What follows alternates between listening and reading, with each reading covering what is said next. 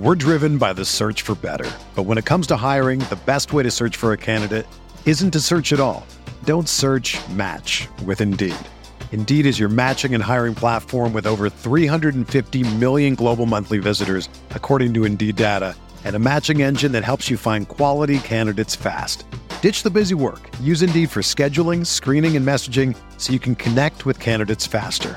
Leveraging over 140 million qualifications and preferences every day, Indeed's matching engine is constantly learning from your preferences, so the more you use Indeed, the better it gets. Join more than 3.5 million businesses worldwide that use Indeed to hire great talent fast. And listeners of this show will get a $75 sponsored job credit to get your jobs more visibility at Indeed.com/Blue Wire. Just go to Indeed.com/Blue Wire right now and support our show by saying that you heard about Indeed on this podcast. That's Indeed.com/Blue Wire. Terms and conditions apply. Need to hire? You need Indeed. This podcast episode is brought to you by Coors Light. These days, everything is go, go, go. It's nonstop hustle all the time. Work, friends, family. Expect you to be on 24/7? Well, sometimes you just need to reach for a Coors Light because it's made to chill. Coors Light is cold lagered, cold filtered, and cold packaged. It's as crisp and refreshing as the Colorado Rockies. It is literally made to chill. Coors Light is the one I choose when I need to unwind. So when you want to hit reset, reach for the beer that's made to chill. Get Coors Light in the new look delivered straight to your door with Drizzly or Instacart. Celebrate responsibly. Coors Brewing Company, Golden, Colorado. Arteta! What a strike! What a screamer! Zola! What a fantastic goal! Arsenal back in it! And here's Limpar, lines it up, finds the net. Arsenal in front. Arsenal breeze into the semi-final of the Europa League, where they will face a club that will certainly attempt to be protagonists. This is the Arsenal Vision post-match podcast. My name is Alex Smith, Black Man, Twitter, Yankee Gunner. That's right, Unai Emery's protagonists wait for us in the semi-final of the Europa League. He will indeed want to be the protagonist, although all evidence, having watched him coach football to the contrary, should be an interesting one, and I will assure you that Arsenal will emerge triumphant. And the reason I say that is if they don't, I can't bear to exist on this planet. So no pressure, Mikel, no pressure players, no pressure Arsenal. You have to beat Unai Emery's Villarreal in the semifinal. I will encourage you, those of you who are not on the social media all that much, don't look at the trends and things like that. Paul Pogba woke up today and chose violence, and I'm here for it because he burned Jose Mourinho to the ground with his quotes. And if you want to go find them, you can, but they are quite lovely. And watching Jose Mourinho go into a death spiral, a negative spiral, to use the parlance of that club, is something. So, I do want to thank everyone who joined us for the pre-match live stream yesterday. I think all of you are responsible for helping us create the positive energy, positive vibes. It gives me the endorphins needed to get through this quarterfinal quite easily, I might add, quite wonderfully, and we're looking forward to talk about that. So thanks those of you who joined, and you got to see what a Lawnmower 3.0 looks like, so there was that bonus as well. Paul's on Twitter, Pause My Pants, Hello Pause. Woohoo! How are you feeling, bud? You got your second jab? Are you hanging? Yes. Yesterday afternoon, straight after the game, got my second jab. Felt pretty good. Got a bit of a sore arm. Went to bed. Very, very, very sore arm. Aches and pains. Took some paracetamol, as we say, in the morning before the paracetamol. Your sore arm was related to rewatching the performance against Prague, if you know what I mean, huh? Yes, no? My fist in the air along with the boys. I kept it up for like 5 hours. Tim's on Twitter, it's Roberto. Hello, Tim. Hello there. And Clive's on Twitter, Clive PAFC. Hello, Clive. Hello. Hello, indeed. I've got Clive triggered pre-match, so we're all set and ready for that. I'm going to start with this, and I'm not going to give anybody else a chance on it. I'm just going to say it quickly. We want to wish our best and get well soon to the captain of Arsenal, Pierre-Emerick Aubameyang, who has malaria. Not a laughing matter, and one where I could say, look, mea culpa.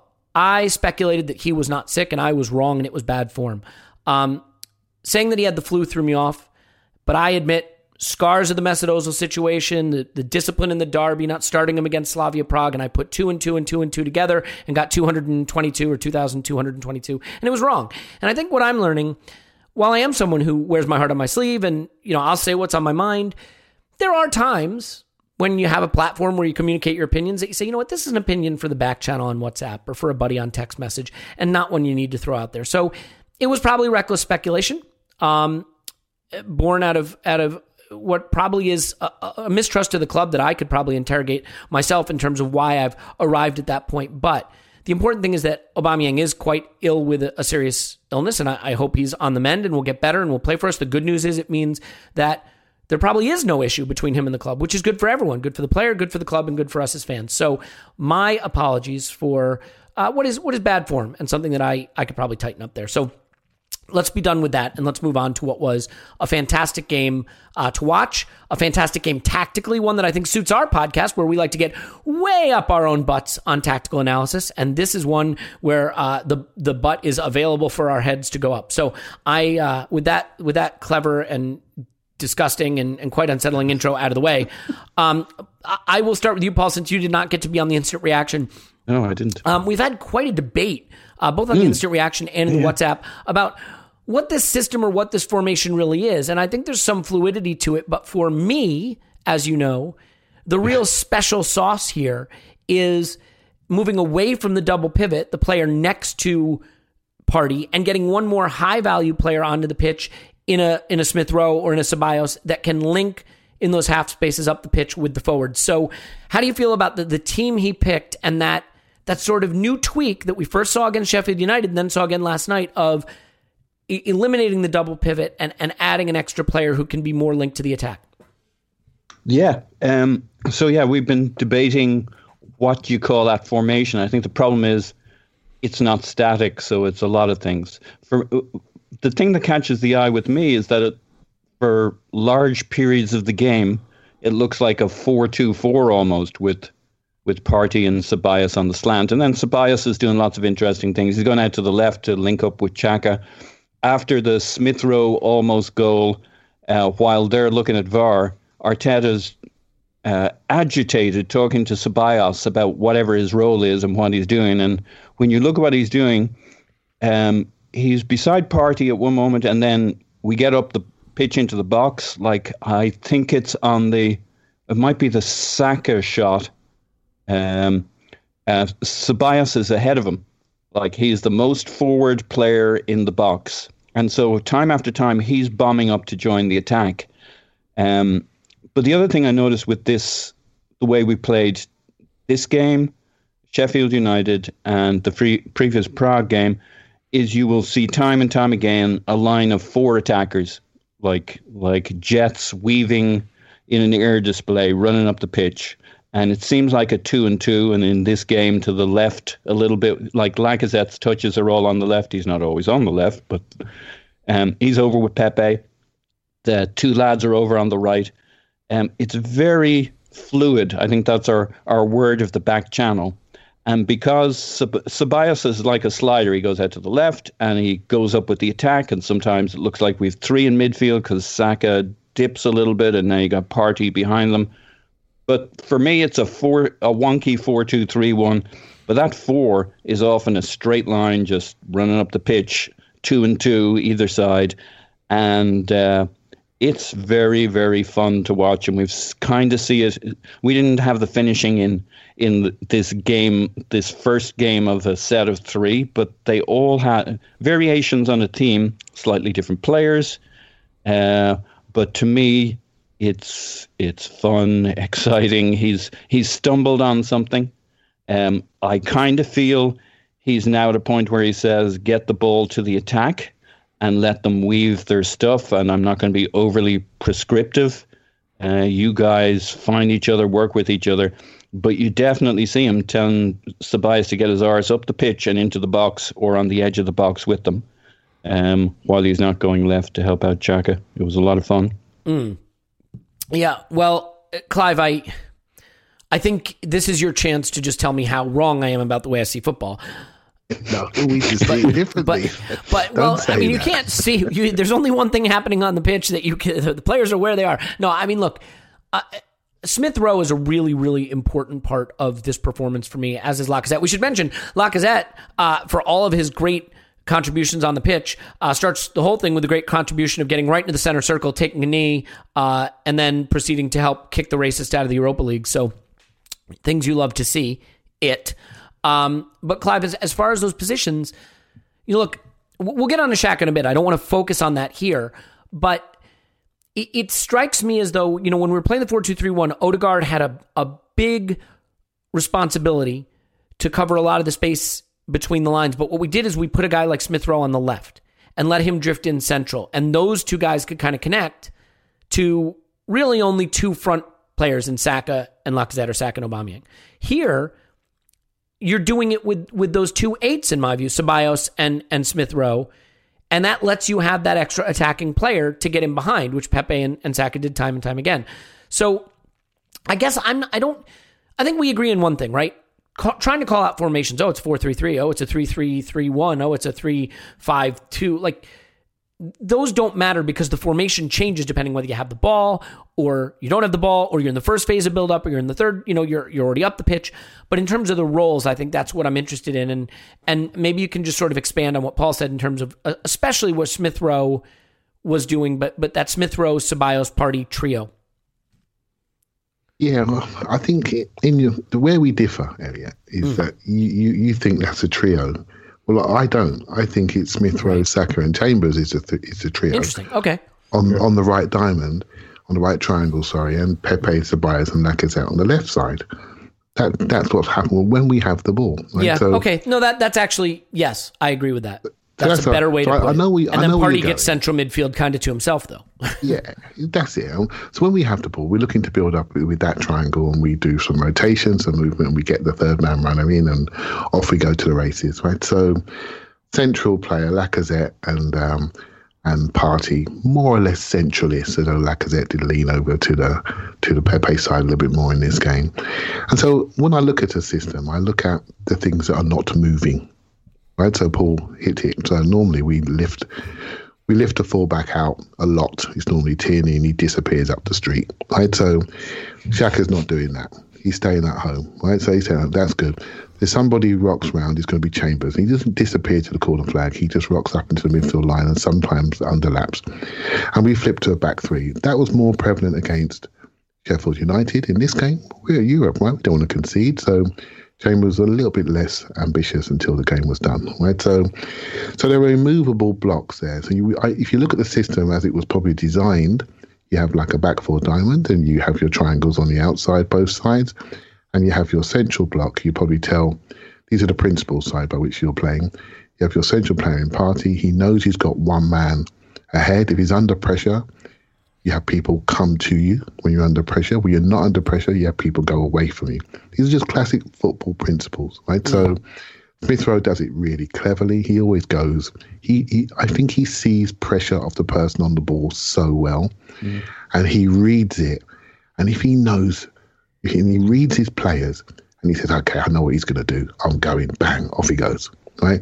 And then when he thinks, "Oh, I'm not sure if he's got it under control," I'll go and help him out. I'll drop in here. Bang. Here go. Feet, lay off he goes again. Second phase. I really like the internal knowledge of each other. I really enjoyed that. Smith Rowe did what I think he might have set up the penalty goal, didn't he? Upset and through. Upset. Yep. Chambers dropped over the top. Smith Rowe runs in, third man run, crosses it back to Saka, and Saka gets the penalty. Classic football stuff. And so, yeah, I'm not really concerned about the system per se. Sheffield was easier to read than this one was. This one wasn't a game after 20, 30 minutes. It was a bit more of a free-for-all. Can I get a goal? Can I smash these lot? Can we get 7? Do you know what I mean? And so, but there are some immovable blocks here. And it's that back four, the slight increase in movement of Chambers, Partey's role, it didn't change, and I just like the problem solving by the manager, really. And I love what Paul said, apart from the word when he said Arteta stumbled on it, because I don't think he did. I think he designed it, and I think he's worked better than what he thought. I think Xhaka surprised him. Xhaka's passing seems to have added another 20, 30 yards on it. I don't know where that's come from. And the rest is more players in form. Pepe, Smith Rowe. Every time I think he's going to struggle with health. He turns out and does a Spurs performance on us. Where does this come from? He's wonderful. So that's how I see it, mate. I know what you're getting. I know you're going with your 4-3-3 head on. But I don't think we're quite there yet. No, probably not. And I mean, to be fair, I like the way you describe it more as those wide triangles. And I think especially, it's interesting how this system was actually even a little different than the way we used it against Sheffield United. Because against Sheffield United, we had 33 or 34 zone 14 touches, that zone center top of the box. And in this game, we had like 13 or 14 because we attacked on the outside, past their pressure, past their higher line. So similar systems in appearance, but emphasizing different ways of attacking the opposition. And I love that. I love when you can solve different problems with the same kind of setup.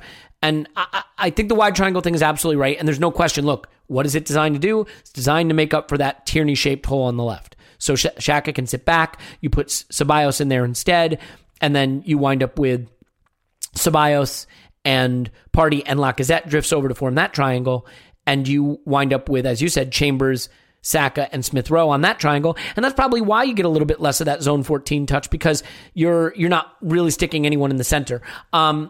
But either way, it worked, and it's great to see. I mean, whether you want to call it a 4-3-3 or a 3 this, that, or a 2-5 this, or whatever you want to call it, I think it's a really interesting variation that lets us have an extra goal-scoring, goal-creating player on the pitch in the absence of Tierney, who is a really important part of the way we do that. And so, Tim, let's get a little bit more into... Can I throw in one quick thing? I would love it if you would. Yes, please. 15 seconds. It's on Clive's thing about the two full-backs. What was really interesting was Xhaka, time and time again, elected to not attack up his wing, and he just ping it straight across, as only Xhaka can with the left foot, onto Chambers, and we'd attack up that side. And it's kind of like, we made our choices. This is the wing we will progress on, and Chambers is the man, kind of thing. It's funny, he had one really terrible sort of quintessential Xhaka bad giveaway in this game. And it was, I think if I remember it correctly, he was actually caught a little bit higher up than he had been most of the game. But I do think he's a player that the deeper he sits and the more he can see the pitch in front of him and can organize and instruct and play longer, straighter balls, I think that suits him. Tim, Smith Rowe, though, I want to dig into that performance just a little bit more. It's, he and Odegaard are not the same kind of player. They just aren't, even though at times they've had what we might view as similar roles in this team. But I thought this was a sensational performance by Smith Rowe. Obviously, his role in the goal with that Pepe scores is phenomenal footwork. His movement and interpretation of the play and reading the game to get in for the goal that's taken away from him. We finally saw a replay later in the game, and it was inches away from being onside. That's that second man run. He has a really interesting ability to cover a lot of the pitch really effectively. I mean, we tend to call that Ramsey-esque whenever anybody does it, but it is a little bit of that because, we see him drop in when we first regain possession to connect the play and to help pull defenders away, but then there he is at the very end of moves. So he is that rare player that it seems like he can cover large swaths of the pitch and be as influential when he's dropping deep as he is when he gets right under the very end and moves in the box. Yeah, exactly that. It's Ramsey plus, really, which is one of the highest compliments I can give a player, I think. It's definitely better close control with the ball at his feet. I went wow in my head because I know what Tim thought of Ramsey, so I want to hear this. Well, the thing is, because Ramsey did a lot of good things. I think he was very good on the ball, etc. But he was absolutely wired to attack that box. That was what he really, really wanted. Smith Rowe can do that, and I've said several times, and I said it on the instant reaction, you will see that more and more. This boy can score, and he can score because he can make that third man run to the penalty spot or the edge of the area and pick up the bits and pieces, as he did for the goal that was disallowed. He can also score the curler, the goal he nearly got against Tottenham on his left foot, by the way. That's another thing about him. He'll shoot with either foot, and that will get him plenty of goals. We're seeing how much Saka's had an uptick in end product rather, and a lot of that's because he's willing to use his right foot now. He's worked on that because when the ball comes to you, you need to be able to work with it on either foot. But I think what Smith Rowe also has is he does that all over the pitch, as you suggest, Elliot. It's not. I don't. This kind of sounds critical of Ramsey when I don't want it to be. When I say like it's not just about the end product. I mean that's the most important part. But he will do that in the centre circle. He goes off to the flanks and does that. I think that he's growing into one of the most important players in this team. And I just think when he plays well, Arsenal play well, and it's that simple. And in fact, even when he drops a 6 or 7 out of 10, Arsenal look better. And that is partially because of his talent and his ability, but it's also just the type of player he is. We're talking about all of these systems, both of these systems, and he can play pretty much anywhere in that. All right, maybe he can't play centre forward, but there isn't really a role you can't see him taking. Like he can play wide. He can go and play as one of the 8s. If we just go with the 4-2-3-1, he can play as the 10. He can play as the left forward, the right forward. Like he is kind of one of those players who, I mean, maybe a bit like I don't know, David Silva or someone like that. Like you'd say that David Silva was the left 8 at City, but really, what position did he play? I mean, it's difficult to define, and it's kind of the same with Smith Rowe. Wherever you start him, wherever you say his starting position is, the reality is he buzzes all over the place. He creates connections. He gives exit and entry. So he'll go and pick the ball up and he'll move it on in a positive way. And some of his running down the flanks as well is really, really powerful. He has such a good burst. He's perhaps not lightning over a long distance, but he doesn't have to be. I really don't think you have to be when you're a forward, particularly when you play for a team like Arsenal, and most teams aren't going to come out anyway. They're going to sit in. Really, it's about those early yards, and that's what we saw in Freddie Ljungberg, for example. That's probably another player that in some scenarios you could compare Smith Rowe to. Just that quick switch, that quick get the shoulders turned and off he goes over 10 yards. And again, he doesn't just do that in the penalty area. He does that all over the pitch, and he basically just makes the pitch a lot bigger, and he creates a lot of those connections, those triangles we're talking about. And it's almost like having I'm thinking of I can't remember what those machines. They're not machines, but there's like little training aids. They're like little nets that you can use for shooting practice, where you just throw the ball on the net and it just kicks the ball up for you, so you can practice volleying and things like that. Like it's like having one of those, just like strategically positioned around the pitch for you, or when you're playing 5-a-side. Or power league, and you can do that thing where the ball doesn't go out of play, so you use the sideboard to go around someone. It's kind of like that. It's just like a kind of a facilitator all over the pitch. Yeah. And that's the thing he's brought immediately, and the thing he is going to bring is goals as well. And my only worry with Smith Rowe is that hip. Particularly because of the type of quite explosive player he is. That to me is the only thing that can really hold him back. But I will say that I think he'll get into double figures for goals next season. Yeah, and look, the only small pushback I'll give you on the Ramsey Plus is, to be Ramsey Plus, he's going to have to add some sensational finishing, right? Because that is the thing about Aaron Ramsey, is he didn't just score goals, he scored some sensational goals. I think about end-to-end moves that he would start and finish. Against, was it Fulham, the back heel goal, the back flick goal for Unai Emery's Arsenal, no less. So yeah, I mean he and the thing is, you could see Smith Rowe being in all the positions for those moves, and he just needs to add the finish. And yeah, I totally agree with everything he said, and I just think to be Ramsey Plus, now he just has to add the goals, and they're definitely there. Paul, another player who definitely has goals, but maybe we had been concerned about his finishing lately, is Bukayo Saka. No such concerns on this occasion. The Slavia Prague keeper, for some reason, decided to say, here is the entire near side of my goal, please shoot at it. And he did. Thank you very much. He also curls one beautifully that nearly results in the goal, but it's offside, unfortunately. I think, Saka is a player that we have already just come to accept is sort of elite, but it's when he was in a bit of a run of bad form by his standards, at least in front of goal, it's easy to forget just how far he's come and how quickly he's come. And we sort of take performances like this for granted. But in this tie, he was the guy that really seemed to put the shits up Slavia Prague.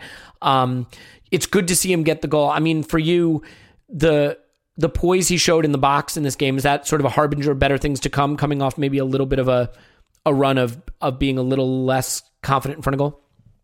Yeah, I think a lot of people came out of that Prague game, or a few anyway, the first one thinking we needed to hammer those shots home. I mean, we saw Lacazette in the Sheffield United game where he gets his chance one-on-one with the keeper and he bangs it first time. He goes the other way. It's almost like a guy who missed a penalty one week, works on his penalties during the week and then goes the other way and emphatically, he doesn't blink.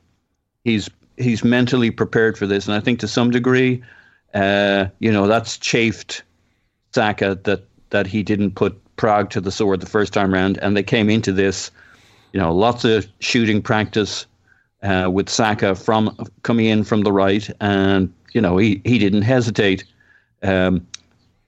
I think on the Smith-Rowe thing, there's such an interesting combo, but Smith-Rowe's tap-in that ends up being offside, it's one of those, it's not a tap-in if you had to run the length of the pitch, get in the box and be ahead of the ball to be there for it. And that's how Ramsey actually gets most of his goals. Most of Ramsey's goals weren't thunder bastards or incredible genius. He was the guy who did the thing. That's why I think Smith-Rowe will get all Willock's minutes, or should get all his minutes, because he does everything and he gets all the way into the box and he's there for it. And those two guys just weave patterns. I think like Smith-Rowe, Saka can play almost anywhere. In fact, he's already playing almost anywhere in the front. They could be your 2/8s in the future, and that would be delicious. Saka can be a 10. We've seen that. He can play off either wing. And they're two players that just stay fit, young man, just stay fit. Because those two guys, you wouldn't go far wrong if the first thing you did was put those two fellas on the team sheet. You just need to work out where, depending on who else is available. Saka was exceptional in this. His understanding, and again, to Clive's point, Chambers is great in this. He fires that ball. That flick Lacazette does. Is it on the goal that Smith-Rowe does the double nutmeg? But he fires it into Lacazette, who first times it, I think, to Saka. And just that side of it, Lacazette's so quick at the moment. And just get three of those guys together. It can be Chambers, Saka, Smith-Rowe. It can be Lacazette, Saka, Smith-Rowe. Take your pick, and they'll light you up. Yeah, there's definitely something there though between Smith-Rowe and Saka, right? I mean, I don't know if it comes from having been through the academy together. Maybe that's an oversimplification. Maybe it's just Smith-Rowe's preference for drifting over to the right. But they link together in a way that maybe isn't as true of Odegaard and Saka. And Odegaard being left-footed and Smith-Rowe being right-footed might be a part of that. I mean, do you have a sense of the nature of that partnership, maybe it being a better partnership for Saka? I mean, I think they're all so good. They'll make it work. Those two guys have too much fun together, though, Smith-Rowe and Saka. There's something special there. They ruined the moment with the VAR offside thing, because the two guys go into a slide into the far corner, and it's just kind of like, you can just see the two of them. They're having so much fun playing together. I'm sure Odegaard can catch up to that, but yeah, those guys have there's something special going on between them. Wow. They love playing together. Odegaard's like a connect everybody, and but those two guys can play with everybody, but they particularly thrive. What was the difference between this game and the previous Prague game? I know people will come up with different things and they'll talk about Willian, but actually I think it was actually getting those two guys together on the same side. It was less important that it was Pepe instead of Willian on the other side. That wasn't the difference in this game. You've been dying to get on the pod to say that, have you? But why you got to defend your boy Willian? We were doing so well. We weren't arguing, and now you got to defend your boy Willian. It was all Pepe. It was all Pepe. Your listening skills. They're not very good. I heard you say Willian, and it wasn't in a negative light, and I had to jump in. My point is, if we covered that side of the screen on the left, it wouldn't have made much difference to where the magic came from, which was all on the right. And the right was because Smith Rowe and Saka. Don't get me wrong, Pepe was great. I'm not saying they are equal on the left. My point is the magic between this game and the previous Prague game is putting Smith Rowe and Saka on the same side. Yeah, no, I do agree with that. I have to, in the contract, it says right here, will reject any comments that indicate that Willian is not a complete negative. Well, look, let's, since you mentioned him, you know what, Clive, I want to give you a chance to talk about Thomas Partey, because I think that you have a special bond with him, and I think he was very good. And so that way we can pause on Pepe just a minute and throw that one over to Tim. But, you know, I mean, Thomas Partey has been given a very interesting role in the last two games. It's a little bit different from what he's had prior to that. But I think this was an important night for Partey, because in the first leg, he had a shocker, right? I mean, he just happened to have one of those nights where everything was wrong for him, and he couldn't have turned it around any better than he did in this game.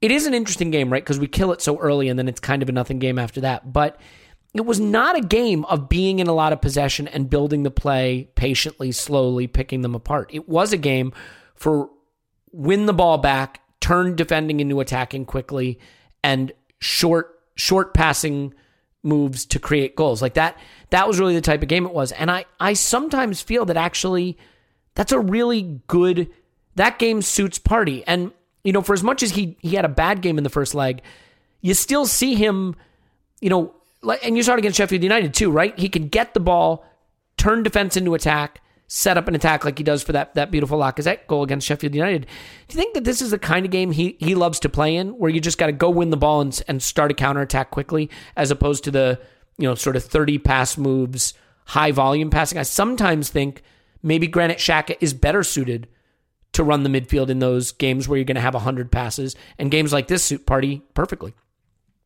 So what sort of Arsenal do you prefer to watch?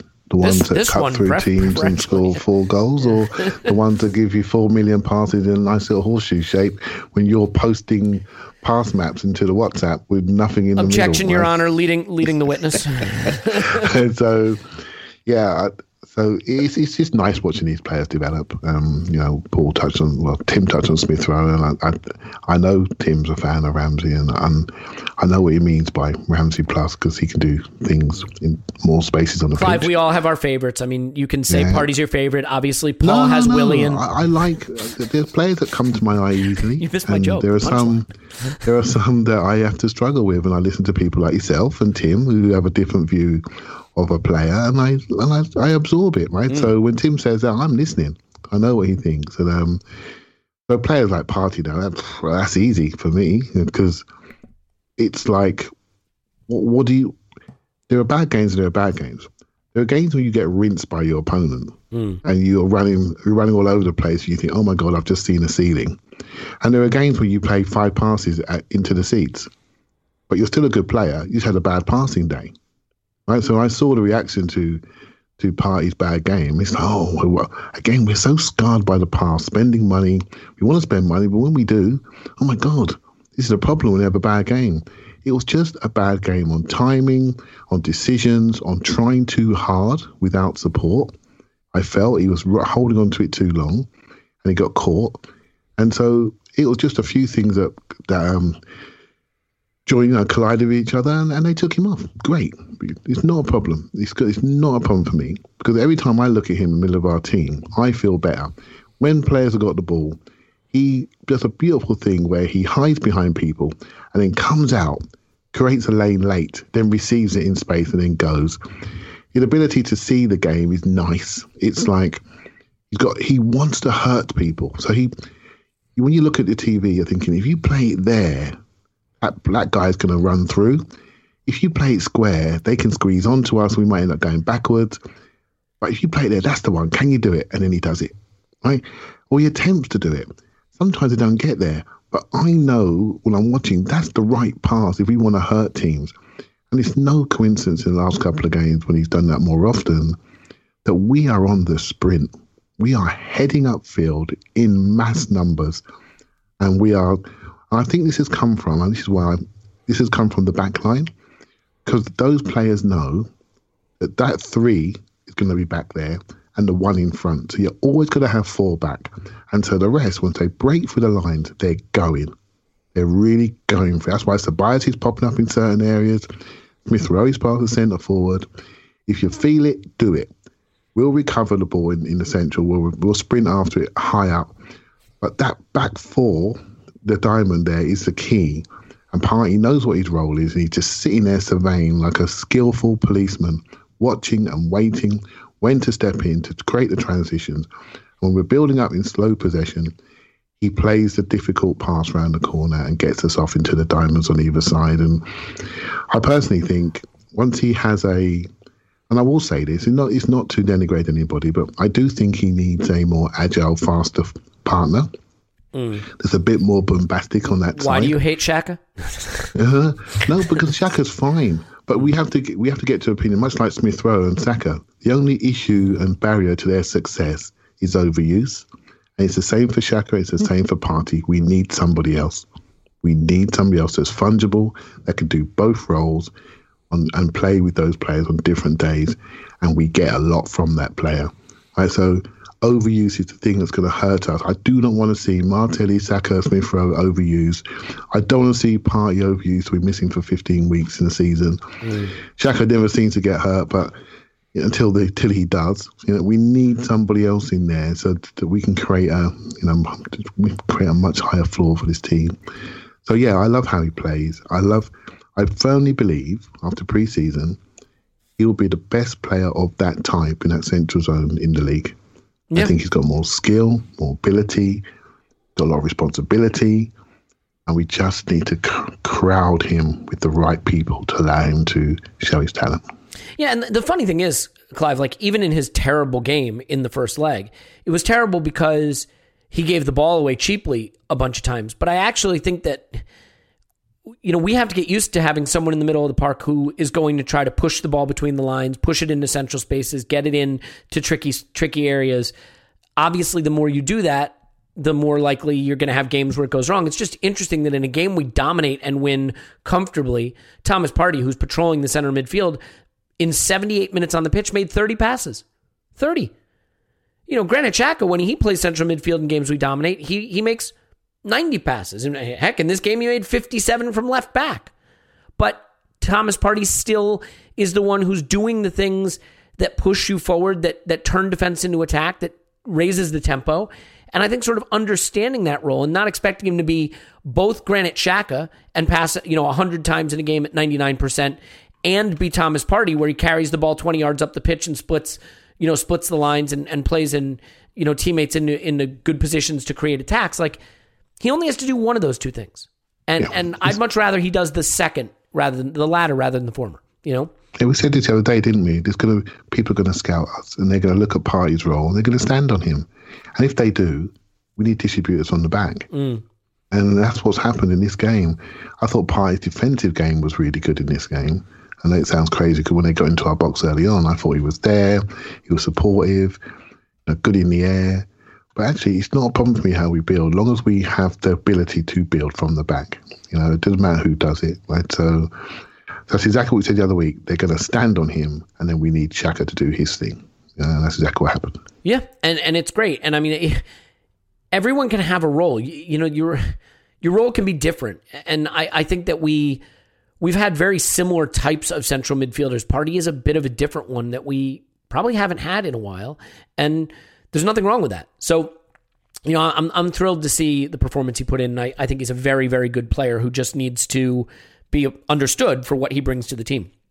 Tim, he's still finding his form to me. Like, this was really good, but like he's still basically just back. He's still just joined the team. I think he'll become much more consistent, and we're going to see some absolute lighted up performances, and he'll score a couple of thunder bastards too. Yeah. So. Yeah. I think he's great. And the games are a little more uneven because the things he wants to do are a little bit higher degree of difficulty. So I think that's something that we probably have to come to terms with, that he's doing things that are harder, so they're not always going to come off.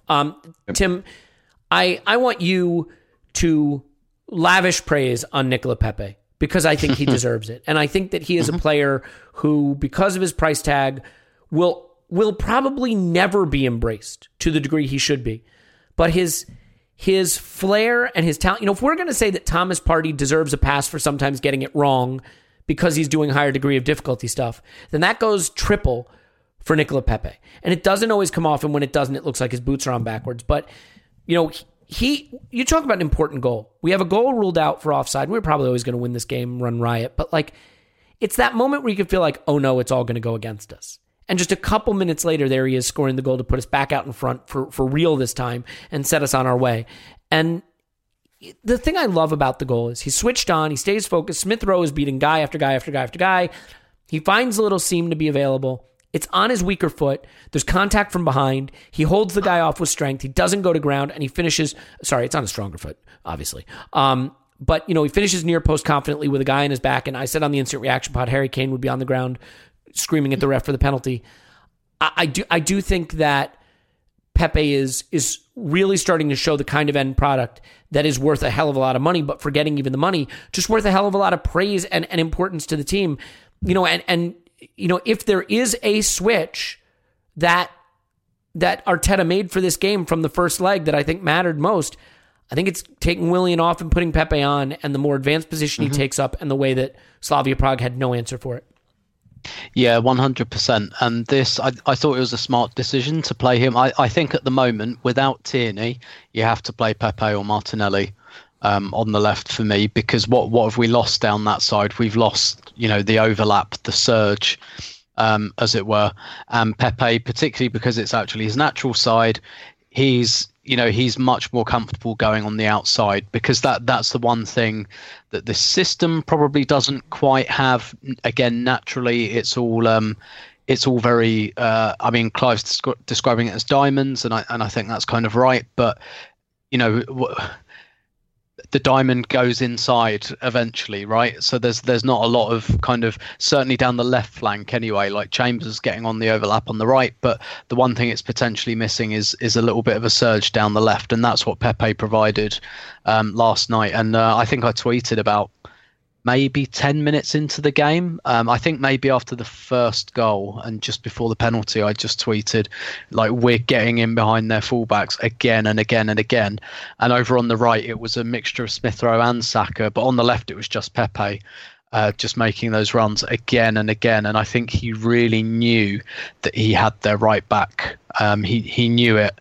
And I really think it's something they obviously worked on, getting in behind the Slavia fullbacks. They obviously...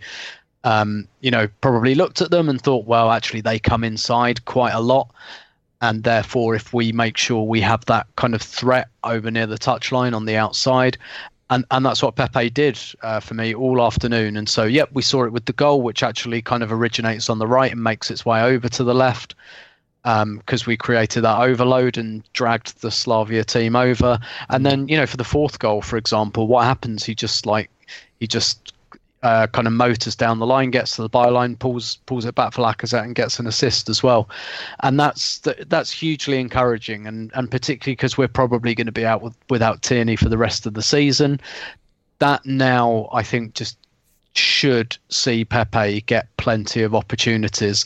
For me, what I would do at the moment is I would play Pepe in all those Europa League games, because they're the important ones now, and I'd perhaps give Martinelli the Premier League games. And have him as the kind of super sub in the Europa League. I think that would be a good way of kind of treating his development for the rest of the season, so that he gets good minutes. He can be an impact sub in the bigger games, and we can give him those Premier League games with a view to next season. But Pepe's produced pretty well, very consistently in the Europa League anyway. I think he leads on goal contributions in the competition. So. And he got the goal in the first leg as well, coming off the right. I'm not of the opinion that he must always play on the left now. I think he can play on the right, no problem, particularly in that 4-2-3-1. In this system, I like him on the left just because we don't have Tierney, and that's, you might remember he played there a couple of times when Tierney had that knock in February sort of time, and it was Cedric and Pepe on the left, and that was again about the fact that I think Arteta just wanted a left footer over there to kind of to carry that outside threat. And again, like I said on the instant reaction pod, the really pleasing thing, we've always known that the goals and assists are there. We've always known that the kind of the something out of nothing moments are there. What's been frustrating is, things like when he lets the ball run under his foot, or he takes a heavy touch or something like that. And you know me, I don't mind profligate attackers. I kind of think if you're an attacker and you're not profligate in possession or with shooting, it's probably because you're not trying to do anything. But it was more, what annoyed me with Pepe were more of the fundamentals, more of the touch, like 35 yards from goal, 40 yards from goal out on the touchline and things like that. He's sharpened up in a lot of respects, and I think you have to give credit to the manager here, because I think he's well on his way to adding another wide forward to his CV who had all the talent in the world, was perhaps a bit rough around the edges, that he's polishing some of the edges off of. And he finally looks like he's enjoying his football at Arsenal. Yep. And I think that's a big deal, because to me that says, because he hasn't played all the time, he hasn't got all the minutes, it says him and Arteta have an understanding, and Pepe thinks his role is developing and increasing, even if we're not seeing it all on the pitch yet. They're working together on stuff. Absolutely, and that's the thing about, like, he's still an introvert, but you can still tell when an introvert is happy and when they're not happy. And I think you could tell in October, November, he'd lost himself a bit.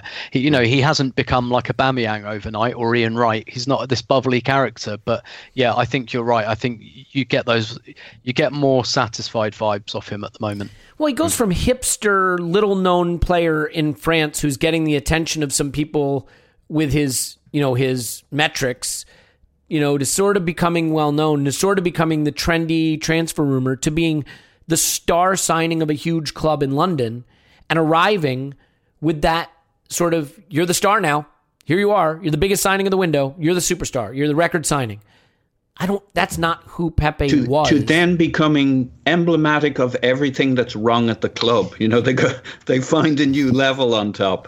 Yeah. Well, the point is, the talent is there, and we're seeing it more consistently. And I my feeling, guys. People that can do it in the final third are worth having and worth playing. And we have a lot of them now. And the one thing I do like about the system, however Clive wants to characterize it, or I want to characterize it, or Clive wants to correctly characterize it, or I want to mischaracterize it, having that, between Saka and Pepe and Smith Rowe and Odegaard and Lacazette and Aubameyang and Martinelli, that's where the real talent of this team is. You could throw in Partey, certainly, but the bright future and the big superstar talent is up there. And when you do it this way, where if you don't want to call them twin eights, you don't have to, but when you can get those two extra players there, maybe it winds up being Saka and Smith Rowe. If Odegaard stays, it could be Odegaard and Smith Rowe, and you can play Saka and you can play Pepe, and then you can have a striker.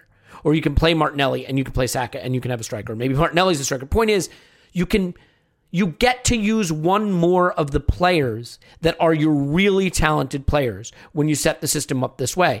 And the issue with that, Paul, and it's one that I think is sort of an interesting issue, is it means moving someone out of central midfield. In this case, Xhaka. And in this case, playing him at left back. Now, as Clive and I discussed on the Instant Reaction pod, when Tierney's back, you're not playing Shaq at left back. You're playing Tierney, but Tierney's going to go occupy the spaces like Ceballos and Pepe did, and so you're going to take one of those out. Xhaka did so well in this game. He deserves so much credit. The form he's in right now, the contributions he's making. Look, you can believe that Xhaka is a limitation on our ceiling as a central midfielder, and that we should move on from that and still be incredibly impressed with the run he's on of both durability and performance. And to be dropped into this position and just absorb it in consecutive games and play it brilliantly, he deserves huge credit. What do you think of this innovation? Because really we're playing with a back four that has no really natural fullbacks. Chambers is brilliant in the role he's taken up, and Shaq is brilliant in the role he's taken up, and neither of them are really prototypical fullback roles, but because of what's happening in front of them, it works. So do you want to sort of maybe get into a little bit of the dynamic with those fullbacks? Because I don't think either of us would have been saying, hey, Bellerin won't be playing, Tierney will be injured, Cedric won't even get a game. It'll be Chambers and Xhaka. Yeah, no, I did not see this coming. Not many did.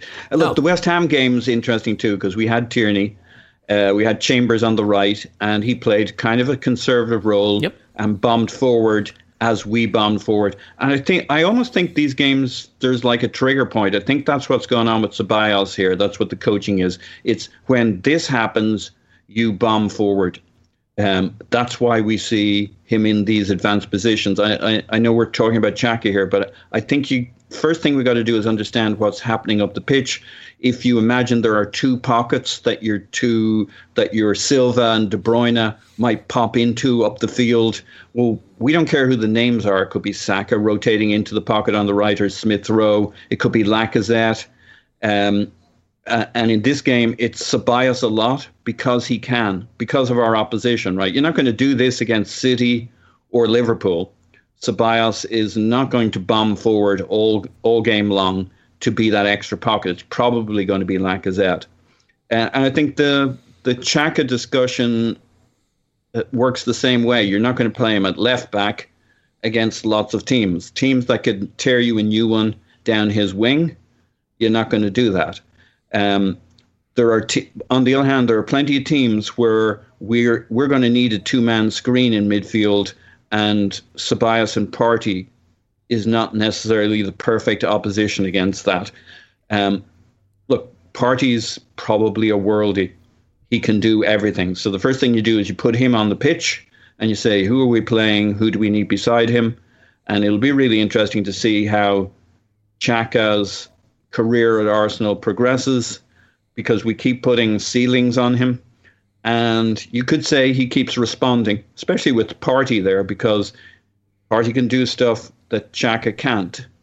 But they find their own balance. And like, who would have said that? Some would have said that Partey and Ceballos would play like this.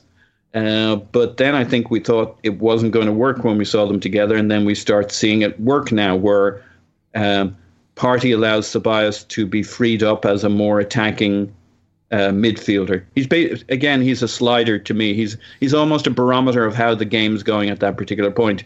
If we got them back on their heels, why would Ceballos sit back? He'll get up onto the edge of the box. And I think there are games when we can do that. There'll be games when Xhaka play on the left. But it does give us interesting, it's not just we need a guy to sit there. There are interesting options that come up when Xhaka is truly your left back, because now he has the whole left wing without having people populating it ahead of him to fizz those up there. And switch and play is a great way of getting at your opponent, especially when you got Smith Rowe, Saka, and Chambers has turned into Cafu. Every ball in there probes that defense, and he's got a great highlights video from this. So we've got options. I don't know if that answers the question. Neither of us would say, hey, the future at fullback is Xhaka on the left and Chambers on the right. Yeah. But what this innovation, this sort of tactical tweak does, is really frees up the talent that we have, the superior talent that we have, to go enjoy itself a little more. And, I kind of wonder, I hate to lay it at his feet, but I do wonder if Cedric doesn't make such a fucking mess of the clearance in the first leg of the Slavia Prague game, do we see this innovation? Or does he just continue at left back? I don't think so. I think the manager decided that part of the issue with Cedric was he was a right footer on the left, and that's where that problem came from. And he said, I'm going to put a natural left footer over there. I mean, we've seen that's a consistent theme with him. I do think that this setup, just to be fair, I think a really good team is going to look at Chambers and Xhaka on the edges and say we can target that, or look at Partey a little bit isolated in midfield and say we can target that. I'm a little less worried about targeting Partey and a little more worried about targeting our outside defenders with pace and dribbling. And look, Arteta, obviously proving himself an exceptional coach, will pivot when he needs to, depending on the threat that's posed by the opposition. Clive, I am curious. I mean, do you think, a couple things for you, but just first quickly, do you think that, given that Tierney is probably out for the season, that this is the approach he will take going forward, that he will drill into this, try to hone this, try to get this to be as good as this can be, going into the Villarreal tie, and that we will see a system more like this with, however you want to call it, whatever numbers you want to use for it, that this kind of back four that sits back a little bit and the extra player in the attacking third. I have a theory, which I've discussed. I don't think Xhaka will stay here too much longer. I think he's doing it brilliantly, and I love the physicality of that can I back just line. clarify? When you say too much longer, do you mean like he'll go at the end of the season, or do you mean game-wise, not too much longer? No, I mean the left back role. Sorry, okay, I don't think we're doing that too much longer. I think I just think eventually we'll get looked at, and we'll stick a winger on wide and keep them wide against us. Two wingers wide, and say, okay, we'll test their back four. We'll test their speed. We'll test their bravery to leave, almost play like a 4-6. We'll test them out. And, I just got my mind on, I'm projecting way too much, got my mind on Rashford in a Europa League final. I'm thinking, where would he stand? Right? So I think there will be a change, but that's all right. This is just evolution of tactics, and this is what you want. You want that evolution to happen within the same system. And that, I think you're absolutely right, Elliot, by saying how we defend, we don't empty holes in defence, has allowed more freedom to the front end of the pitch. And they look dynamite because they're not looking over their shoulder. So, yeah, because you notice something, it's Clive, like, what have we been saying about Aubameyang? Like, my goodness, he's spending half the time, protecting the outside of his fullback in his defensive third. Pepe didn't have to do that at all, in this system. It's interesting where we can go from 2 games with Liverpool and Slavia first leg, where they really shook our confidence in the club and our direction, where we're going, because we felt that it was so poor, not just the performance of players, but how we set up and the lack of balance. And we felt we'd left this behind. We were so disappointed that we started to look at the reasons why this could be happening, even down to the conspiracy theories around the relationship with the manager, etc. And then he just flipped it. And all those conspiracy theories, the Gary Neville comments and all the rest, they look ridiculous right now, don't they? They look absolutely ridiculous when you see the unity, what the team did before the game, how they approached it, how they recognised that there was a flat track bully 3-1 on and just flooded them to death. It was just brilliant how they filled in for each other. And I'm just enjoying the evolution of it all. And looking forward, we're talking about these players and we're talking about Smith Rowe and Saka and their versatility. And I'm just looking forward and thinking, well, Willian, you don't fit this lot. But there's a guy at Norwich that's really nice. Left foot, right foot, can carry. You know what I mean? And you're thinking, I'd like him, in that group. I look at the City group with, Ferran Torres, with Sterling, with Bernardo, Kevin De Bruyne, all these players. You try to fit. If I ask you where do they play, Foden, they can play multiple places. Yeah. Ferran Torres left and right, Foden left and right and inside. We're developing a group like that. I want to add one more into that group because then, Elliot, then we can do what we bleeding well like. We can change systems. We can overload people. We can press up. We can sit deep. We can spring. We're developing a squad that can deal with a sunny day and a rainy day. And we're not hiding people who can't run. We're not hiding people who only got 1 foot. It takes them 15 minutes to get it on it. We're not dealing with that anymore. We're letting our talent go. Multiple attributes from multiple positions. Don't worry about picking first 11s FIFA style. It will sort itself out. I resemble that remark. You gave it to me. It will sort itself out. It really will. It will sort itself out. The key is the talent and the attributes and the balance. And then we can sit back there on any given day and go, what's he going to do today? And enjoy it. You know what I mean? Yeah. And I can't wait for that day. We're about 4 signings away. That's another pod. And I think all we want to do, look, as fans, we want to see the players we regard as the best players on the pitch. And we want to see players put in positions where they can thrive. And it isn't FIFA. I grant you that. Although sometimes there's something to be said for why things work in FIFA because you're putting on the players who are better. I don't think it makes the fans petulant, jerks that they don't want to see Willian on the pitch because they can see it's not working. Are the fans always right? No, we're quite often wrong. And also, we should remark that these 2 games have come against the bottom side in the Premier League and a pretty bad European side. But I want to emphasize that to get to the next level, this team has to consistently beat the bad teams. Like that's, it's funny, right? We always want to hand wave and dismiss performances that come against the weak teams. But it's our failure to be consistent against the weak teams that's why we're not in the Champions League anymore. Arsene Wenger, I've said this before, but he repeatedly got us into the top 4 with the worst record against the top 4. Because he had a team that knew how to take 17, 18, 20 shots a game, create a lot of chances, and batter the poor sides. And if that's what we build first, that's a good first step. You can not only get top 4, you can win leagues beating up on the bad teams. So I'm here for it. And I'm not going to dismiss it just because it came against weak opposition. Paul, real quick, rejoinder to that before we get on to another performance that I think is pretty important. Yeah, not so much a rejoinder. It's just as you guys were chatting, I got this sense that what Arteta has learned in the last couple of weeks when Odegaard was taken away from him and he tried other things, that's kind of what I meant by the stumbling, is that he's learned to trust the players. I'm sure he came into this job with very clear plans and strategies of how he was going to make it all work. And I'm an Arteta fan. I think he is a really good coach and will become a great coach, but time will tell. But I think what he may have learned is that Arsene Wenger wasn't all wrong. Sometimes you let your guys up front. You put them out there. You tell them where to line up, and then you say, go guys. The classic, get it into the final third. Get Ceballos up there to join them. People with talent in the right places. He's let go a little bit to say, all right, when you guys get up there, weave your patterns, because they've shown. You give them a little rope, and they did stuff with it over the last few games.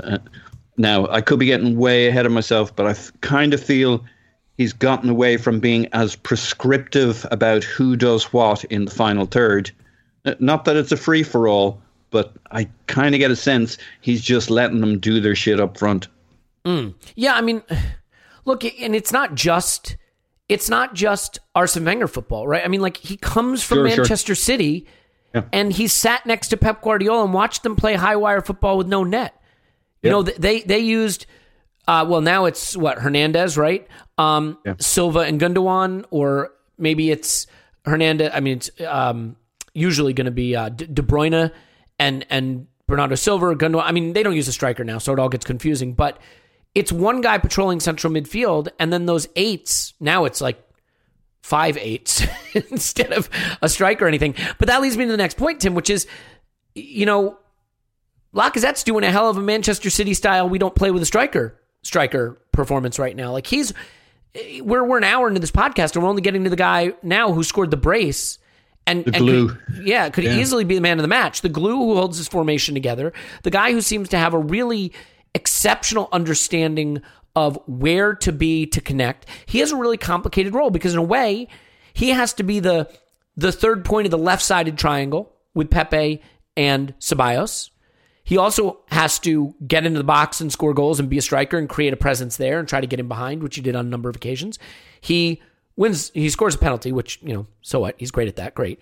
But he's right on the penalty spot for a pullback from Pepe, rolls the ball onto his left and smashes it in at the near post. He had the all-around game, and it reminds me a little bit more of his West Ham game. And to be fair, look, it's always hard, Tim, to avoid being inconsistent in your analysis when you have a player you favor over another. I've always liked Aubameyang a little more than Lacazette. And so with Aubameyang, when I analyze him, I say, as long as he's getting into positions to score goals, you got to play him. But to be fair to Lacazette, he has been too. And all right, he had a nightmare finishing-wise in the derby, but he was in great positions. He had a nightmare finishing-wise against Slavia Prague in the first leg, but he's in great positions. And he's come good in a few games against West Ham, against Sheffield United, and again against Slavia Prague. And I definitely think that whatever you want to say this tactical system is, Lacazette has embraced it, and he's thriving in it. Yeah, absolutely. It does make you wonder in an alternate universe whether we did invest in the wrong striker. And the only reason I say that is, like you, Elliot, I have a preference for Aubameyang. I think he's a better player, a better goal scorer. And a more normal season for Aubameyang, I think, still would have borne that out, even if Lacazette, like what's happened is Lacazette has posted the numbers around about the numbers he usually posts, which is somewhere in the 13 to 18 bracket. Mm-hmm. And he might well go beyond that. In fact, I think he probably will, depending on when Aubameyang comes back. And what's happened is Aubameyang has not had a great season in front of goal for multitude reasons. But the reason I say that is just because when you look at, Clive talking about the the number of options, it's where Arsenal have got quite a lot of talent is in those wide forward areas. And so they've got Pepe, they've got Martinelli, they've got Smith Rowe who can play there. Hopefully we'll be able to hang on to Ødegaard as well. And it just makes you wonder if actually a centre forward that helps those wide. I guess we've made the Lacazette or the Lacazette Firmino comparison has been made many times, and I don't think it's ever been entirely accurate. But it does make you wonder if we could have gone for more of that Liverpool model of Lacazette kind of, dropping deep, linking play, and then allowing players like Martinelli and Pepe to get in behind, and Saka as well, because Saka's really developed that part of his game. So certainly in this system, I think that absolutely works. I can't remember who said it in the Discord, so apologies, but someone said that basically the 4-2-3-1 is Aubameyang's formation because whatever else happens, it has a fixed presence up front, essentially, or that's what it needs. And the three behind, they're the ones who do the rotating and the building, and then the fullbacks come up and blah, blah, blah, and then you just sit the striker in the penalty area, and that's Aubameyang. In this system, it's Lacazette. So I don't think Lacazette is as effective in the 4-2-3-1. But I don't think you could. You could play Aubameyang in this system, but it would be much more. Yeah, you stay up there. It would move to much more of a 4-2-3-1. So he's been excellent because. But I do think, and I don't want to diminish his part in that because he's played really well, and I think even when he was playing badly this season, he's never given me the impression that he's not trying or anything like that. And he was losing his place to Nketiah at one point, but he's kind of fought his way back from that. So full credit to him for that. But it's just that the team has taken a bit of a step towards him. It took a step away from him, I think, in that Liverpool game, for example, when with the front three we played together with Aubameyang and Pepe. Didn't work. Took a step away from him against Slavia Prague because we put Willian in the same front three. Doesn't work. You can't have Lacazette and Willian in the same front three, I don't think. Whereas this is much more about short, bump the ball off, connect, move around. There's a lot more freedom to move around, I think, in this system. So it's the same as it's always been. It's whoever we pick as the striker, let's pick the players around them that bring out the best in their attributes. So if you're picking Aubameyang, pick guys who can get the ball in the box for you because that's what you want him for. If you're picking Lacazette, pick aggressive wide players or even central players who will make that burst into the box. And, you talked about him kind of picking up that penalty spot kind of angle again. And to Paul's point, what's happened in the last two games, every time we get the ball in the box, there's a line of four people there. And that's when Lacazette can be much more effective in the box. He's not Aubameyang. He can't find that piece of space when he's the only person there. But you put three or four runners next to him and he can pull away to that penalty spot or that front post very nicely, thank you. And by the way, he's got great feet. In that situation, we saw that with his second goal, which reminded me a little bit of a goal he scored against Chelsea, I think at home. I think it might have come from a corner where he controls it in a very crowded box. He's got very good feet in that scenario, and that's when we see the best of him, when we've got other aggressive runners, and not just other aggressive runners, but other players for him to link with. So players like Smith Rowe or Ceballos who come short and do that kind of almost like table hockey type football. So he has been great the last couple of games. But then he wasn't great for a couple of games before that, and so there are reasons for that. Yeah. You know what's hard, Tim? I can sit here and say Granit Xhaka has been legitimately exceptional over the last couple of months in terms of his availability and his form. And I'm really excited to see how well he has responded and how well he's played. And I can say that and still think we need better than Granit Xhaka. I can say that Lacazette has been fantastic, that we are lucky to have a player doing as well as he's doing right now in the form that he's in right now, although, you know, we weren't saying that after the first leg, we weren't necessarily saying that after the derby, but like setting that aside, and still think that we not only could do better than Lacazette, but that we have a better player than Lacazette. And this is why it's so hard. Aubameyang, if I asked anybody in July who should start games that matter for us, Aubameyang or Lacazette, everyone would say Aubameyang. Aubameyang has had, by his standards, a bad season, although I don't think as bad as some people think in the last few months. And Lacazette has had, by his standards, a bad start to the season, and he is now hitting form at the right time. And this is sort of a referendum on whether you value form or talent. I tend to be someone who is slow to come around based on form and have stickier opinions on talent. You know what I mean, Tim? Like I think Lacazette is doing really well. I'd be crazy to deny it, and I'm thrilled for it. I can't get away from the fact that if we were in the Europa League final tomorrow and both players were fit, I'd still pick Aubameyang. You know what I mean? Yeah. I think that makes sense. For me, again, it's just about who you select with them. That would be. I wouldn't answer that question without, okay, so who are the other players in the front three? Yeah, it's tough too, because this also comes down to how much do you think you need Lacazette for a system to thrive? Well, Clive, I mean, let me ask you that. Like, I don't think the distance between Lacazette and Aubameyang in terms of what they can do in building play is as great as some people think. I mean, I think we've reached the point of absurdity.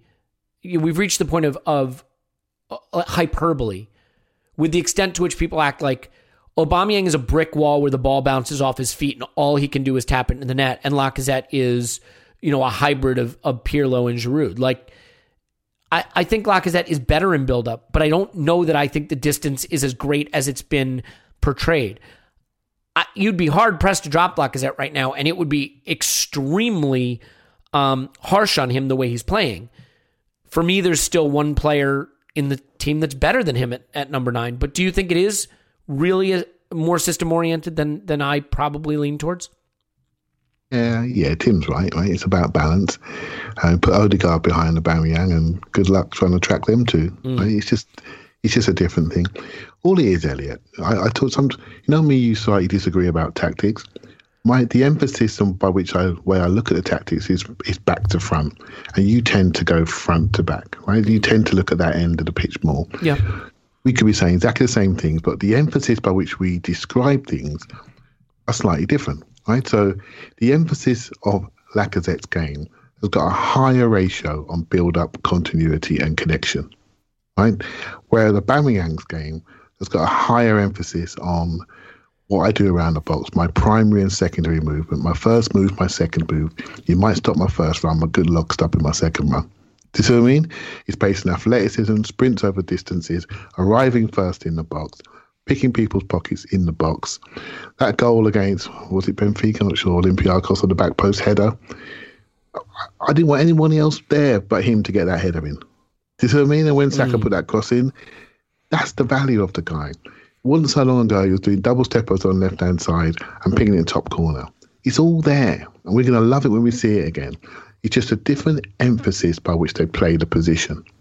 Balogun seems to be a little bit closer to Lacazette from a build-up perspective, but he's got a bit of sprinting speed. Let's enjoy and see which way he develops. Is he going to be a tip of the arrow centre forward, or is he going to be a connection centre forward? It's going to be great to see. Lacazette is just that guy at the moment, offering that glue role. And I know Tim's going to agree with this. That's by the way, that's literally what Arteta said. Finish it out, because Arteta literally used the word glue. He really glues the team together. Quote, yeah. I said that last night. I said the glue roll last night. I actually said that Partey and him are the glue down the central spine. You can draw a line. That's your glue. Right there. That's our centrality. And he can do exactly that, because they've got this bloke called Smith Rowe. He's like a hand grenade appearing everywhere on the pitch. You know, everywhere where Lacazette doesn't go, I'll tell you, I'll do that for you. Do you see what I mean? Don't worry about it. Bang, off he goes. Do you see what I mean? And so it's all about the balance. With Pepe there sprinting in behind on first balls from Mari. We're not looking at Lacazette for this. Suddenly he's just jogging around the same metronomic pace, helping everybody out from the first pass and connecting and carrying around the corner and setting people off. It's really nice. It's just another evolution of how we play. And I'm not, in my heart, I think the ceiling is higher with Aubameyang, but at the moment we can't remember the best Aubameyang. And so it's a debate in our own minds. Do you see what I mean? Aubameyang, like any footballer, need to come along and seize opportunity. I was not one of those thinking Callum Chambers could literally be our first choice right back. No, we weren't saying that. None of us saying that a month ago.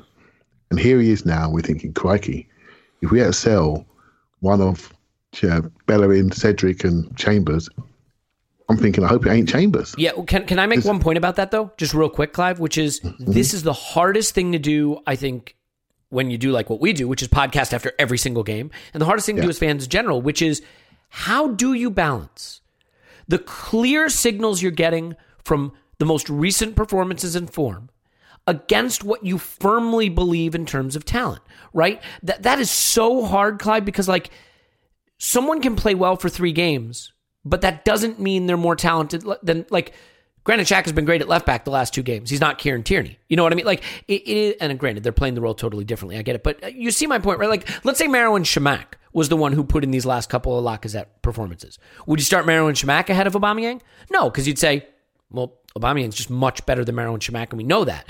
Lacazette is a lot closer in talent to Aubameyang, which makes it a muddier situation. The irony, of course, being the last time we saw Aubameyang on the pitch, what was he doing?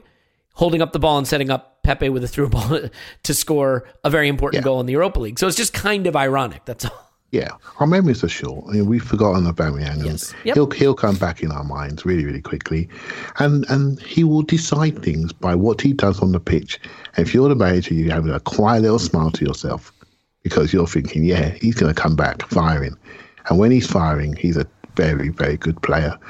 I use Chambers as an example a lot, really, because I've gone to and fro on him, and I always ask myself a question: why is that? And I think it's just the game and the opponents and how we play. I don't believe he's a centre half. I think he's a right back or centre mid, actually, and he's a right back in the style that we're playing, in almost a 3-3-4 at the moment, and he fits that role beautifully. He set up the Saka shot, but it was a bit of work he did beforehand. He flicked it inside and left foot first time. And I've been talking about that sort of all-court fullback. Just got more layers to his game. I just think suddenly you think, well, you know what, you're the best at that. And you offer a bit of height and physicality. But the day he gets run past like Mane does or Salah does, I may revert my opinion. So you have to ask yourself, what are we looking for in that role? What are we looking for? And I think he offers a lot. Do I want it to be first choice? I don't. Because I think we need to go up a bit. Do you see what I mean? Up the league. We're sitting there in 9th. So we need to go up a bit. But he becomes a very useful player. A very useful player. If you look at 4 players, you've got Cedric, you've got Holding, you've got Bellerin, you've got Chambers. Of those 4 players, you got one that plays both sides full-back. Right back slightly better in Cedric. Left back, we've seen the end of that. Right? So you've got Bellerin that maybe come to the end of his time at the club. Just natural end of time. You got Holding. You're looking at Holding. You're looking at think, okay, you're not bad, but you're very one position. And you got Chambers, who's multi-position, hasn't got a contract, running around like a blue-ass fly. But you know what? He's done a real good job at right back. Now it becomes about your asset value to the squad. Now, if 2 of those go and 2 of those stay, it might be Chambers and Holding that stay. It can easily happen, and that's what should happen. It should be done by how you play and your value to the squad as a whole. And I think, and it's difficult, right?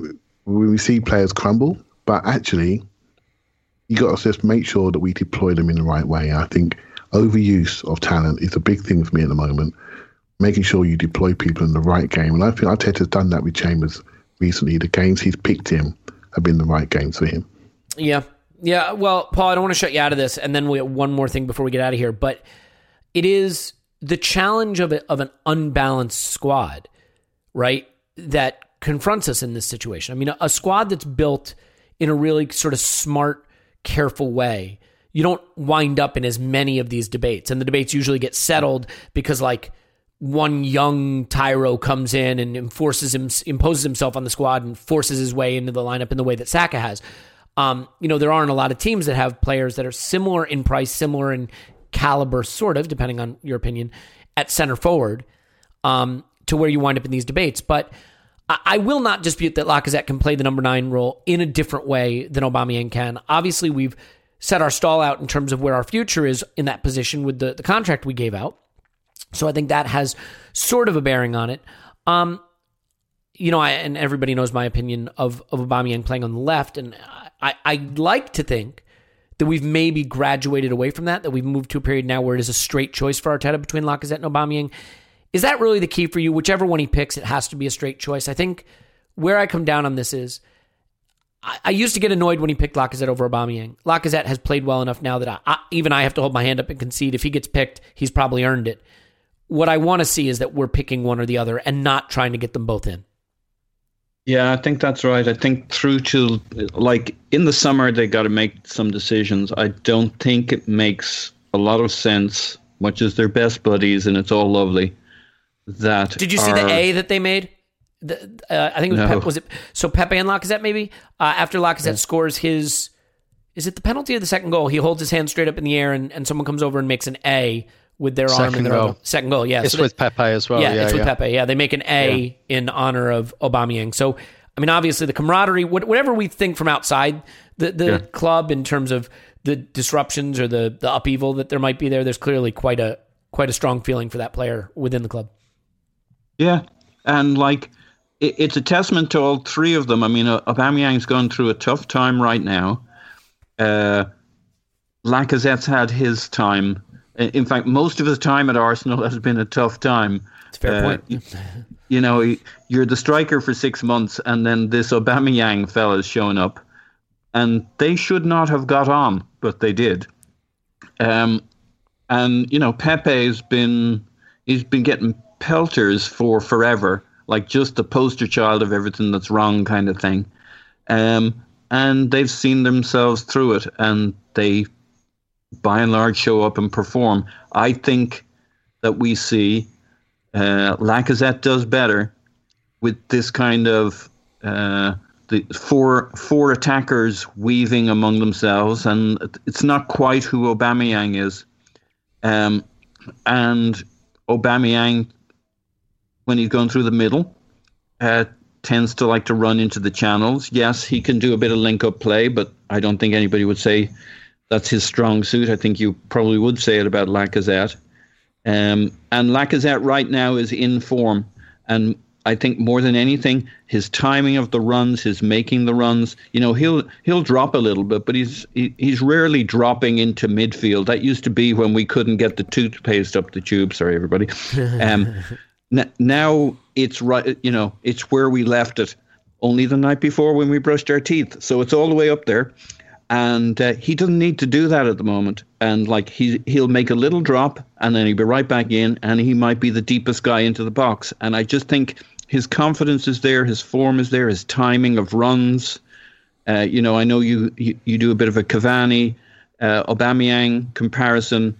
I mean, you can also do a Lacazette Cavani comparison too right at the moment, because like neither of them is the fastest player on the planet. But every time you look around, the fucker's right there on the edge of the 6-yard box somehow, even though wasn't he the guy who dropped in, had a quick touch, and then bombed forward? So he's like a player who's in form is clearly a different animal to a player who isn't. And I think we got to see our way through to the summer, make a decision on what we do going forward. But between now and then, I think players want us to win and to qualify, and Lacazette and Aubameyang will understand if one of them starts one game and the other one starts the other, because we got to win stuff. And I think that's the key. It's one or the other. Tim, I want to finish with one quick thing, but I'll just say this. My brain makes my life very difficult sometimes. I struggle with this whole so-and-so is in form thing, and I worry about making decisions based on that only because, like, you're in form until you're not, and then you're out of form until you are. Because we would have said Lacazette is badly out of form after the Slavia Prague first leg, and then he is in form after the Sheffield United game. We would have said he's out of form after the Derby in some respects, and then in form after the West Ham game. Like it is. So I did think we had a misread on him in the Prague game. You're probably right. He was in the positions to score. He just didn't finish the stuff. Yeah. He was doing all the stuff he did in this game. You were proven right. And to be fair, that's always been my analysis before, so I should extend it to him, which is if you're getting big chances, keep playing the guy. Tim, last thing. I have a bit of a man crush on Gabriel Martinelli. And it's crazy to think he could be the most talented young player we have because you say, well, no, it's clearly Bukayo Saka. No, it's clearly Emil Smith-Rowe. No, it's we got quite a few at the moment, and we're very lucky in that respect. But there is something about what this guy does when he's on the pitch. His directness, his desire to do whatever it takes to score a goal or create a goal. I mean, he really is the kind of player, like when he started that Chelsea game, after everything we'd been through, and granted, Smith-Rowe was a big part of that too, but after everything we'd been through, in our sort of nadir leading up to that, just the way he injects the whole team with a sort of energy and a presence up the pitch is unique. And he almost scores really a sensational solo goal in this game. I feel that we have missed an opportunity this season, in part because of Willian being a thing, to get him more into the team. And to be fair, he's come back from a very long injury. So maybe the club has done exactly what it should have. I put out one of my typical snarky tweets that was totally wrong and shouldn't have done it, and I deserve to be slapped on the wrist as usual for it, after the Chelsea game, saying, well, Martinelli's back from injury. Let's see if we play him back into another one.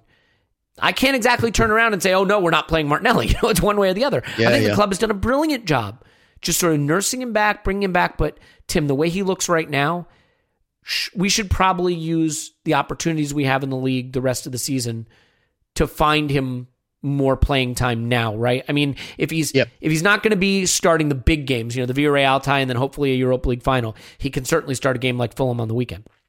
Yeah, absolutely. He should absolutely start that game. I agree with you in terms of it's a weird one, isn't it, really, when you look at our three absolutely stellar young talents in Saka, Smith-Rowe and Martinelli, and who's got the higher ceiling, if you're inclined to have that debate with yourself and believe it matters. But Martinelli's just one of those players who would fit into any team because of the way he is.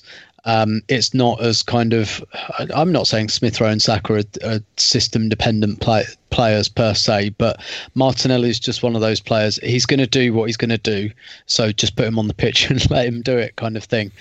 And he makes a lot of sense when you understand how much he idolizes Cristiano Ronaldo as a player, because he's got that kind of, give me the ball and I want to get to the goal as quickly as possible. If that means me shooting early, if it means me taking a couple of players on and shooting, I am making a beeline towards the goal all the time. And by the way, even when I haven't got the ball, I'm going to be running towards you. I'm going to be running towards the guy who's like closest to the goal. I'm going to try and force a turnover. And what I like about him is he doesn't care how it looks. And this is what, like, he's got he's not interested in aesthetics at all, which is why I think people underrate him as a dribbler, because he's a bit of a scrappy dribbler. He is a real like head down, push, run, I'm getting to the goal. And I think as he gets stronger and more confident in his body as well, that is really going to pop. A bit like we saw with Alexis, when Alexis picked the ball up and you just saw that, right, I'm going towards the goal. I'm going towards the edge of the area. I don't care if you try to get in my way. I will swat you out. I will dribble around you. I will do whatever is necessary to get around you. And I really think we'll see that more and more in Martinelli. But he's just one of those players that I think you can, we're talking about systems here. You can drop him into any system, any performance, because he just does what he does. And the times he's really stuck out really are when perhaps the team isn't playing well, because he is a guy who just keeps doing what he's doing all the time. And I completely agree in terms of giving him minutes. I'm completely relaxed about, him playing every minute of every game. I'm not suggesting that at the moment. Pepe's playing really well. Saka's playing really well. So, but but there is definitely room for the rest of the Premier League season. I just, I don't want to make this like personal about Willian or anything. Like that just hasn't worked, and those minutes, that has to stop now. Those minutes have to go to Martinelli. We are in a very clear, distinct period of the season where we have a very clear priority, and we can use the Premier League games to give minutes to someone like Martinelli, get him more absorbed into this team, and he is better than Willian already. Okay, so it's not even like short-term pain for long-term gain. He's a very different type of player, but he's still better. So play him. Yeah, you know what's interesting too? He's a great example of my point I was making, where form and style and tactics at some point stop mattering when talent comes into it. Like whatever you think Willian does and lets us do tactically, Martinelli's just so much better than him that it doesn't matter. Like, I don't know what system you think you're playing and what role you think you're giving Willian, but just give the role to Martinelli instead. You know what I mean? Yeah, and I was going to finish with actually, and Paul's in our kind of back channel. Paul's kind of talking about Sterling and how he was kind of polished a little bit by Manchester City, and I think that's a really good comparison. But actually, the player I was thinking of was Foden. Not in terms of the type of player, but like City held Foden back. They held him back and they held him back. They didn't put him out on loan. It was very much more about, no, I'm going to teach you to play Pep football. And when you're ready to play Pep football, then you're really ready. And I kind of think that something like that is probably going on with Martinelli as well. It's just like, just stay here a bit. Let me polish some of those rough edges off you. And you've got a big future here. The only difference being that when you're doing that and the guys who are playing are Sterling and Mahrez and Gabriel Jesus and Kun Aguero, okay, fine. But when the guys are playing are, Willian, it's a lot harder to tolerate. And I realize we beat up on Willian a bit. It's not his fault that the club signed a past his best Chelsea retiree for big money, but the club now has to reverse course on that and start doing what's right for the club. I think Martinelli has a big future at whatever role we want to give him. We just have to give him opportunities. So, and it's very exciting. That when the club signed Willian, I'm not trying to defend the club, but Smith Rowe and Martinelli were not fit. They were not options. And so there's a different problem statement. Can I ask you something about that, Clive? I've always been curious about this. If you want a short-term fix, I think this club is way too enamored with short-term fixes personally. I've always been curious why we didn't just use Mkhitaryan, who we owned and who was going to be on an expiring contract, instead of going to get William, putting him on a long-term deal, other than agent tomfoolery. Like, I hate to relitigate this, but if you want to do that, Clive, if you want to bridge the gap to players being more available, couldn't you use the guy we actually already had? Yeah, but I think with the player been on loan, he liked it at Roma and he wanted to go, and they worked out a deal to let him go. It's just life, right? The things have moved on. I think the real indication will be how we move out of it, or do we continually try to make it work? And I hope we realise, you know what, these talents are too hard. They can't be stopped. I need to create room for them, and that's what we need to do. Well, Can I say one thing? I would love it if you would, please. Good. Remember when we thought Mkhitaryan was garbage? Did we think that? Yep. We did? We did. I think we thought he was a little sloppy. I know there are individuals who had a different view, but we basically had written him off as not doing anything for us. Now, Willian has never really gotten out of that slot with us, so that's not a good sign. But we're basically, we're judging the worst Willian. And I'm not here to change anybody's view on that. I'm just saying he's had a few moments where he looked like he might actually be able to play football. But I think it's a bit of a Mkhitaryan in that we've settled into he's just no good anymore. And Mkhitaryan, it turned out, was still good. And I don't think Willian, I don't know on Willian. And to clarify my earlier comments, by the way, I think Pepe was great in this. I just think that the magic was our combinations on the right. Look, Pepe was absolutely great. He would have been my stock rising. I thought he was phenomenal in this. But the magic, the engine of this creativity was on the right. I agree with that. And I think with Willian, it's just he hasn't really kicked in for us yet. I guess my point is I don't think it's the full measure of what he provides. And I understand why they want to tinkle with Martinelli in their garage, because their ceiling for what they're trying to do with him, my little theory is it might be a lot more like Sterling, where you take him out of the firing line. He's a guy that if you put him on the pitch, he's going to do what he always does. It's kind of Tim's point, and that's not what they want. They think he can be so much more. Yeah, I would just... So they take him out of the firing line. They don't give him the minutes, because if you can practice with him in the evenings with him, and then you put him on that pitch straight away, and he's going to do what Martinelli has always done, and that's the problem. I think that's why they took him out of the firing line. Yeah, look, again, I think you can always find the explanations that make sense, and that one totally does. I think we've reached a point, though, with the Willian situation where you say, and again, let's wrap it up, but yeah, it is the point that this club has a lot of talent on the wings that needs minutes. And even if Willian isn't as bad as the sort of stereotyping of him has become, the other players who need minutes are a bigger priority to the club strategically, is where I fall on that. Okay, well, look, this is going to be fun because I think Sunday could be interesting. A little bit of rotation, maybe a chance to see additional minutes for younger players. And I do think Martinelli might start. And then it's a matchup with Unai Emery. And I mean, it's funny. We had a motivated team that took a knee right in the face of Slavia Prague and then, literally kicked them out of the competition as they kicked the racism out of the competition. I think you're also going to see a motivation from these players. If it is true that they didn't particularly love playing for Unai Emery or maybe have some reservations about Unai Emery, well, now they get a chance up close and personal to show him that they are better than what they were under him. It's such a weird thing because we haven't really done this in recent memory, play a former manager in a big competition.